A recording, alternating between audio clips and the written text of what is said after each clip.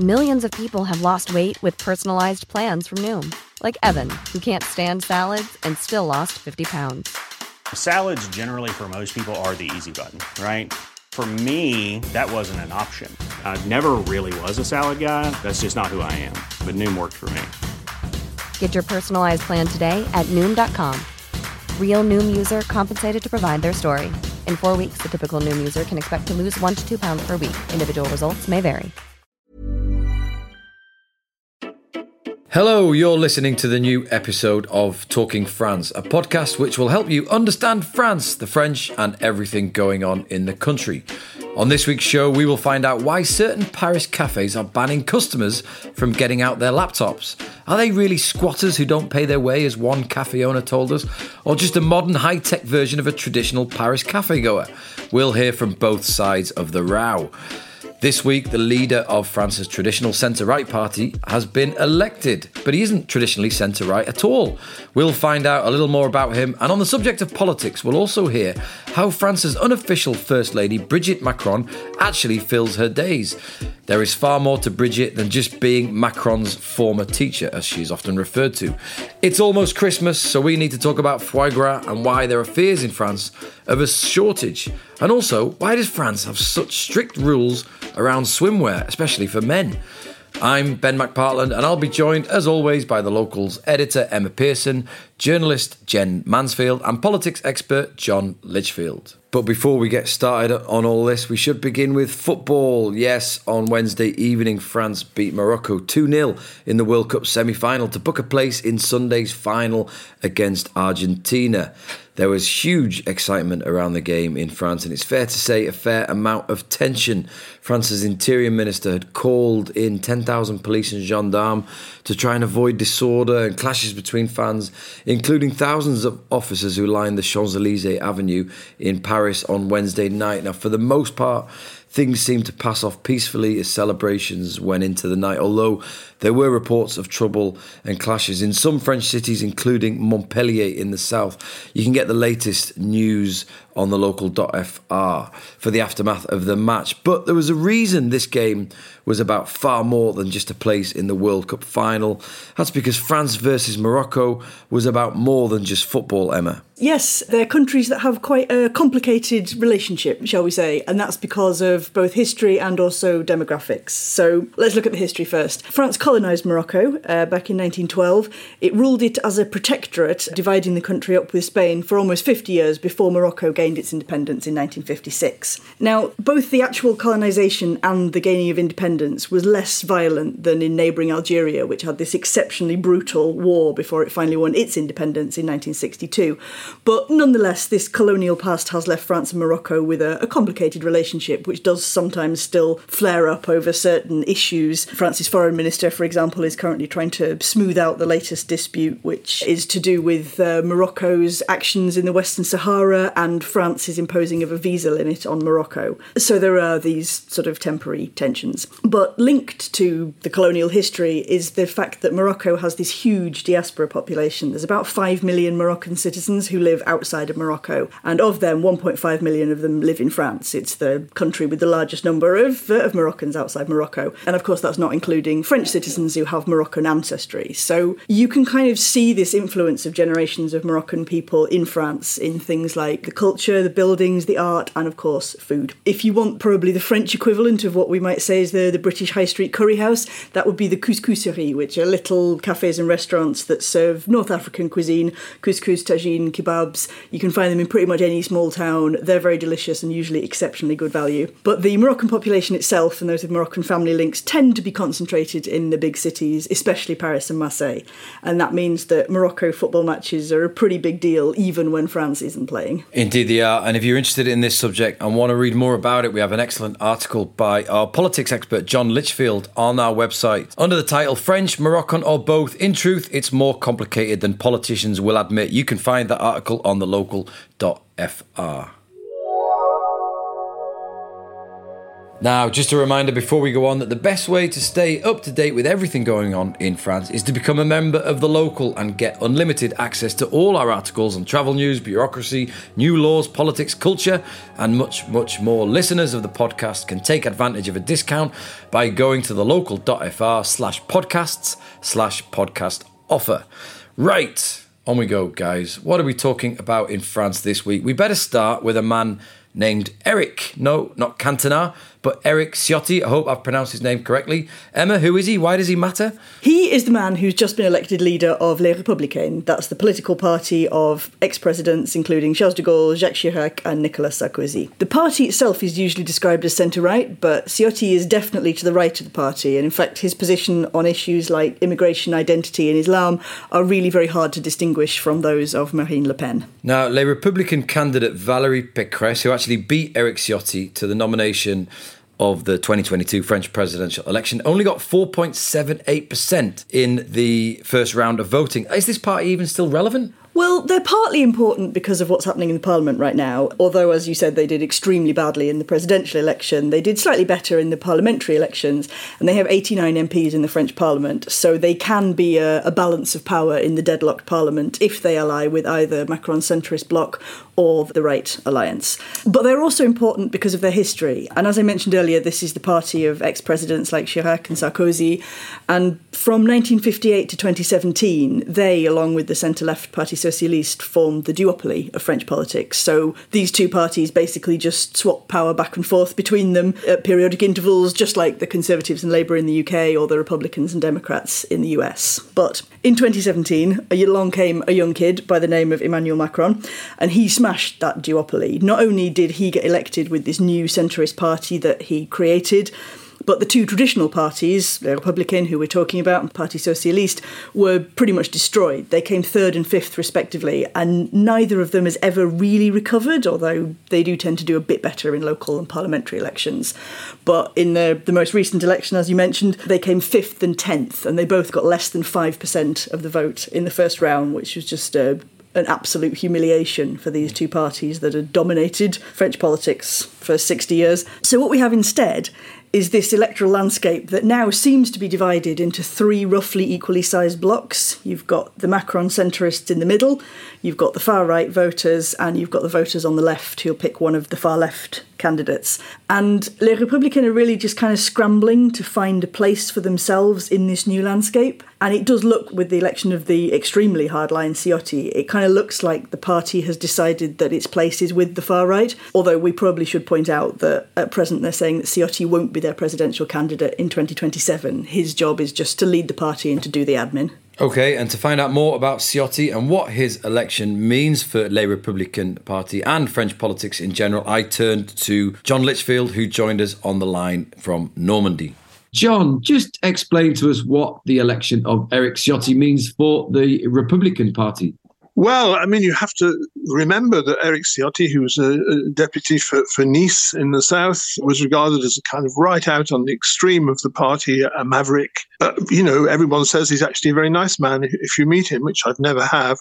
But his views on anything to do with race, security, immigration are actually indistinguishable from those of Le Pen. And he said before the election last time that he would certainly, if given the choice between Eric Zemmour, the other far-right leader, and Macron, vote for Zemmour. So that places where he is. Ciotti says he's going to restore the strength of the Republican, which was reduced to less than 5% in the election in April, and has become a kind of marginal party, really, because the centre under Macron has taken over part of its territory, the far right under Le Pen, especially Zemmour, has taken over another part of its territory, so it finds itself really squeezed down. Is going to have to learn to be a politician. He's always been a sort of mouth, until now. And there are signs that he's willing to compromise now he's in the leadership. And it's quite possible that there's going to be another big split in the Républicains in the next little while. Now, each week on Talking France, we like to introduce some French personalities in the news. This week, we're going to talk about Brigitte Macron. We all know Brigitte Macron. She's France's unofficial First Lady, of course. We see her a lot in pictures by the president's side or behind him in the background. And she's just welcomed the Ukrainian president's wife, Olena Zelenska, to the Elysee. She's almost ever present, but she doesn't get a lot of publicity, or we don't know much about what she actually does. Emma, tell us more about what Brigitte Macron does during her day. Yeah, I wanted to talk about Brigitte Macron in this one because she's one of these people that everyone thinks they know all about, and really they only know one thing about her. And yes, okay, the story of how she met her husband is undeniably fascinating and shocking, but I think she's actually a more interesting character than that. So she and Emmanuel Macron, they've been married since 2007, although they've been together as a couple for a lot longer than that. And since 2017, she's been in the role of president's wife. And unlike the US, First Lady isn't actually an official position in France. So it's really up to the individual women how they play this role. And yes, it is always women because France has never had either a female or a gay president. So since his election, she's mostly dedicated herself to charity work, which is quite classic for First Ladies in France. She's patron of a charity called Pièce Jaune that works with hospitalised children. She's president of the French Hospitals Federation. She's done a lot of work around education, cyberbullying. But those who are sort of in the know about French politics tend to regard her role as a lot more significant than that, because essentially she's reportedly one of the very few people that Macron actually listens to and takes advice from. And it's really striking that if you look at sort of photos or videos of official events, visits, speeches that Macron's doing, she's always there in the background, sort of issuing him advice. Macron himself has credited her with improving his public speaking skills, his presentation, his oratory, since she was, after all, a drama teacher when they first met. Yeah, she's very hands-on, isn't she, for a kind of unofficial First Lady, as you suggested. Now, look, you did mention this story about how they first met. I think it's worth reminding listeners. Yeah, I mean, it is quite the story. So the couple met in Amiens in 1992. Emmanuel Macron was 15 and he was in the same class at school as Brigitte's oldest daughter. Brigitte, on the other hand, was 39 and she was a drama teacher in the same school. The following year, after putting on a school play in collaboration, it became known that the two were involved in a romantic relationship, which was obviously a huge scandal in Amiens at that time. Brigitte lost her job and her marriage broke up, and Emmanuel's parents sent him to Paris for his final year at school to try and split up this couple. But they stayed together through all of that. In 2007, they eventually got married, and by that time, Brigitte's 3 adult children had accepted the relationship. And in 2017, they actually campaigned for their stepfather, and they are, by all accounts, now a close family. And a very happy couple, it seems. Fair play to them. Thanks, Emma, for that. Now, each week on Talking France, we like to get out and about around the country. This week, we're heading to the Périgord, an historic region of the southwest, basically where Dordogne is these days. And we're talking about foie gras, that controversial but classic French Christmas dish. Jen, are there going to be shortages this year? Please explain more. Yeah, so this delicacy, which is made from fatty livers of force-fed ducks and geese in France, is a Christmas and New Year's staple. Usually it's served on toast or brioche or even pain d'épices, which is gingerbread. But this year might be a bit different. So a bird flu outbreak has severely impacted the duck and goose population in France. Over the last 2 winters, millions of birds have needed to be culled. And this has forced farmers to have to resort to a new technique. So normally farmers use male birds, but this year they're using female birds because of the shortage of birds that were culled. And the resulting liver does taste the same, but the female duck and goose livers are smaller and harder to work with, and so there's less of it. And that means that the foie gras market, which is already dealing with higher production costs due to the war in Ukraine and inflation going on generally, is going to have to increase costs again. So this year, the French will still have foie gras on the table at Christmas, but it'll likely be a bit more expensive than it normally is. And what about other places, or is this a kind of France-specific tradition? And just remind us, why is it so controversial? Yeah, so this is a very French-specific tradition. Around 60% of all foie gras in the world is produced in France. And not only do other countries not produce it, many have even banned imports of it too because of animal rights concerns. So for many people, foie gras is not a delicacy. It's just an example of animal abuse.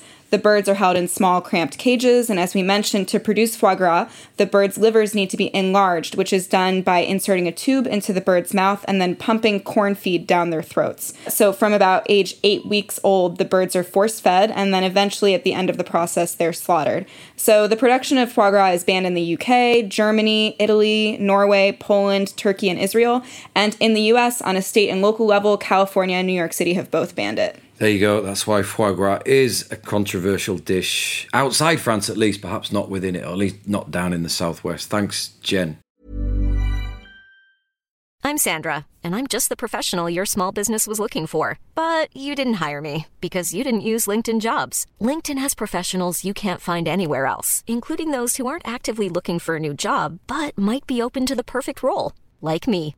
In a given month, over 70% of LinkedIn users don't visit other leading job sites. So if you're not looking on LinkedIn, you'll miss out on great candidates like Sandra. Start hiring professionals like a professional. Post your free job on linkedin.com/people today. Hey, it's Ryan Reynolds, and I'm here with Keith, co-star of my upcoming film, If, only in theaters May 17th. Do you want to tell people the big news? All right, I'll do it. Sign up now and you'll get unlimited for $15 a month and 6 months of Paramount Plus Essential Plan on us. Mintmobile.com/switch. Upfront payment of $45 equivalent to $15 per month. Unlimited over 40 gigabytes per month. Face lower speeds. Videos at 480p. Active Mint customers by 531.24 get 6 months of Paramount Plus Essential Plan. Auto renews after 6 months. Offer ends May 31st, 2024. Separate Paramount Plus registration required. Terms and conditions apply if rated PG. For over 150 years, Parisian cafes have offered a space for artists, authors and everyday people to meet, drink coffee, share ideas or just sit and think. These days, they're also home to the scores of remote workers who are more likely to open a laptop than a novel and are more likely to ask for a power source than a light for a cigarette.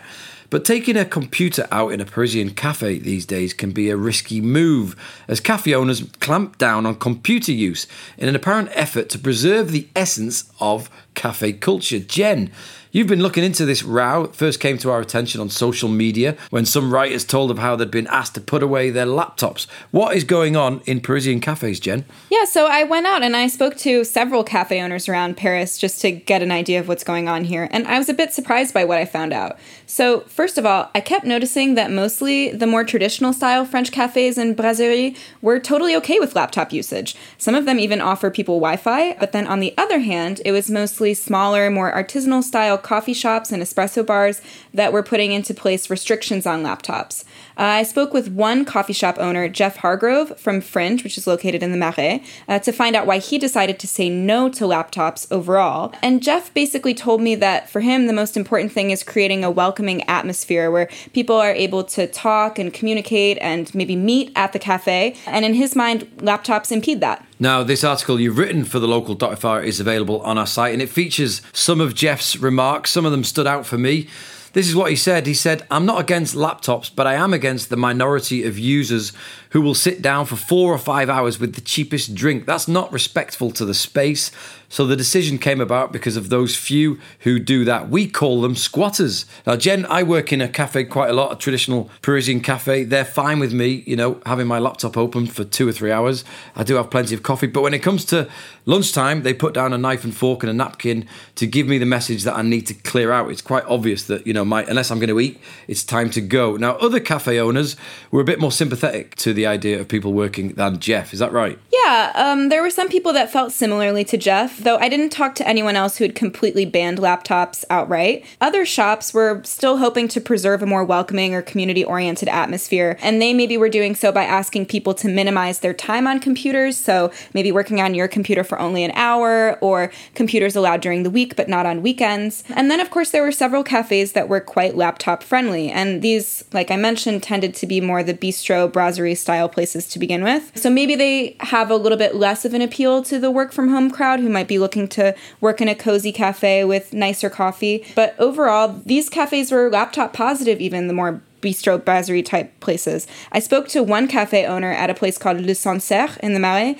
and he told me that he just sees laptops as the new iteration of newspapers. He said that people have always come to sit down to read the newspaper in Paris cafes, and to him there really isn't much of a difference between doing that on a laptop and doing that on a piece of paper. Yeah, I enjoyed a tweet by one Parisian cafe goer who was upset about this kind of move against laptops. He says, "Why does it cost €5 an hour to put up your laptop at a random Paris cafe when it's perfectly fine to sit and read a book for 8 hours drinking one espresso? I don't get the dynamics of it all." He posted a picture of a sign that says, "No laptop, pas de coworking, suite à de nombreux abus," which was translated to "due to massive abuse," which sounds way over the top. Now, I think one of the reasons why people end up in cafes working in Paris is because everybody lives in such small apartments, but it's also a bit more about this kind of Paris cafe culture. They're just nice places to be. Yeah, so that's what I noticed the conversation continuing to return to with a lot of these cafe owners. It's this original idea of cafe culture in Paris, and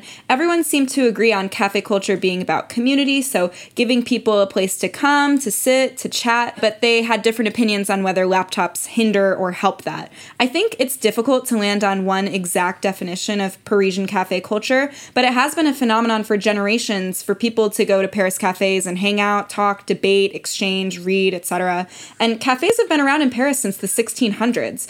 They were hugely important during the French Revolution because they served as a democratic meeting spot where people from different social groups could meet and talk politics. In the 1920s, Paris cafes were home to artists and authors like Ernest Hemingway and philosophers like Jean-Paul Sartre. And I talked to this one cafe owner, and I think he summed it up in a nice way. He told me about how cafes in Paris play a big part in the social life for all Parisians, regardless of their age group. So he was saying that you could have an older man smoking a cigarette outside, and then just a few tables down, you've got some high schoolers that are doing their homework together. Yeah, I think your point about the history of working in cafes is an interesting one, because these days I've noticed some cafes even market themselves based on the history of who has worked there. You know, places like the Café des Fleurs, they have little plaques on the table that their famous patrons used to sit at. So Ernest Hemingway, Jean-Paul Sartre, Simone de Beauvoir, Albert Camus, James Joyce, Émile Zola, Oscar Wilde, to name just a very tiny fraction of the people, have all worked in Paris cafes. And really, I think the only reason they didn't use laptops is because they hadn't been invented yet. I don't really work in cafes myself very often, but for me the absolute nicest thing about the traditional Paris cafe is that it's perfectly okay to linger in them. In fact, it's encouraged.